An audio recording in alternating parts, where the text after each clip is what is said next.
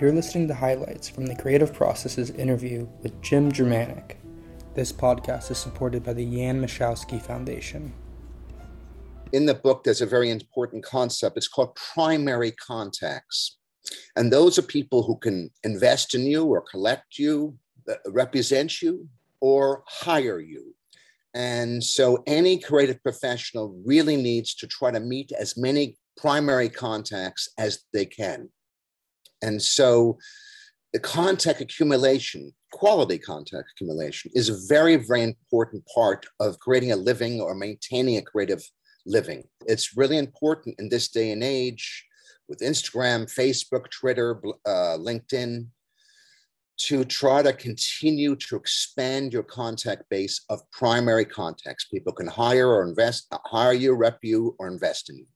Yeah, I think that maybe some people are indiscriminately collecting contacts. I mean, social media is like a one vast contact. Likes is one thing, but a lot of really successful people just aren't even on that. They don't have the time because they have real world contacts. And you also emphasize that the face-to-face. That's how you can make more real world contacts. It's a really great way of doing that. And so contact accumulation is definitely a goal. Yes. And then, of course, you focus in on, secondary contacts, which can be, those are people who know primary contacts. So they may be PR people or people in corollary industries. Maybe they're in the recording industry. Maybe they're successful business people. But it's an important process to be successful. And speaking of, you had this option once you got, and again, it's very interesting the way you found your way to ICM and being an agent, and you could have stayed there forever, representing some really, amazingly talented people from Arthur Miller, Shirley MacLaine, Ben Kingsley, Dudley Moore. It's a long list of people you represented and learned from, I'm sure, but you chose to maybe take, I don't want to say a more difficult path, but there's no guarantees in the creative life. People thought I was crazy. I was making a good six-figure income with a big expense account. I was getting divorced at the time, and someone said, when you have a breakup, follow your dreams. And I took that literally. And without any safety net, I quit this rather powerful and lucrative position to start essentially at square one with independent films. I was very fortunate. The year after I quit, I made a film with Stephen Fry and Callista Flockhart. And then 5 years later, I made a film called Passionata, which starred Teresa Russell, Seymour Cassell, Jason Isaacs. And that was a result of numbers. I feel like a lot of life is a numbers game, whether it's romance or business or whatever, it's numbers. And the film Passionata was the result of literally hundreds of meetings I had in London, Paris, Berlin, LA, San Francisco, Boston, New York, you name it. Finally, I met somebody who had the means to make something, and we made this beautiful romance, also starring Sophia Milos. And so how did you find that you'd been sitting on the other side of the desk and people had been coming to you? Not necessarily, I'm not sure how it worked with when you were repping clients, whether you were having ideas being pitched at you or, I don't know, but you had to consider it from a different end of the telescope. And what was that like, having to apply these things that you had seen in action, these qualities you've seen in these creatives that you were maybe representing, and then applying them? It was very difficult. It's not easy. It's a very difficult business. And generally speaking, after one success, it doesn't guarantee the next success. There's a lot of people who just make one film and that's it. And making any film is a miracle. It was very, very difficult. I had to start from square one. I did not have a lot of those contacts, those primary contacts. I worked hard to make them as quickly as I possibly could. And a lot of the contacts I had from ICM, they were too big. They're heads of studios, heads of networks. I was too small. I was just starting out creatively as a creative person. So my brother's a well-known travel writer, Stephen Jermanok, at activetravels.com. And he and I wrote a couple of screenplays that sold, and we wrote Passionata together. Also, in your lifetime, how you've seen film and television, this wonderful blossoming that we have now, has really gone through a lot. What are your reflections on that? I mean, it's a very, I'm looking at it from a point of view of a creative entrepreneur. It's going through some serious challenges right now in terms of, again, writers, directors, producers, actors making a living.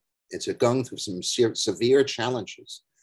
Because of the expansion of the streamers, they're not making films in a certain budget range. Let's say between 10 million and 60 million. Then there's making very few films in that range.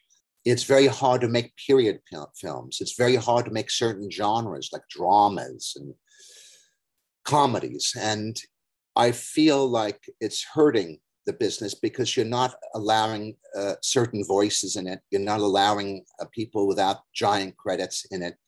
And it's just about the same kind of formulaic superheroes or action films that we've seen over and over again. I feel like a lot of great cinema nowadays is outside of America. You know, I'm impressed with films from Korea, Iran, other countries. I'm a little bit discouraged by the cinema in America today because it's become too much of a business. It used to be led by creative people who had business skills. Now it's kind of just led, the heads, the powers are just like MBAs, and they're ruthless, and they don't have a creative taste. They just have a commercial taste. So I'm a little bit discouraged. It's a scary time. And hopefully through the internet, or hopefully through innovation of some type, we'll have more of a democratic participation in making films. There'll be more of an opportunity for young people, for beginners, to make the films they want without having to serve money, capitalism, profits first. Yeah, and as we were just talking about, streaming has really changed the game, especially for TV shows. And I know that you've worked on a short web series, so you have some experience in that. And, you know, for a long time, TV shows were essentially mediated by being 22 minutes with 3 ad breaks.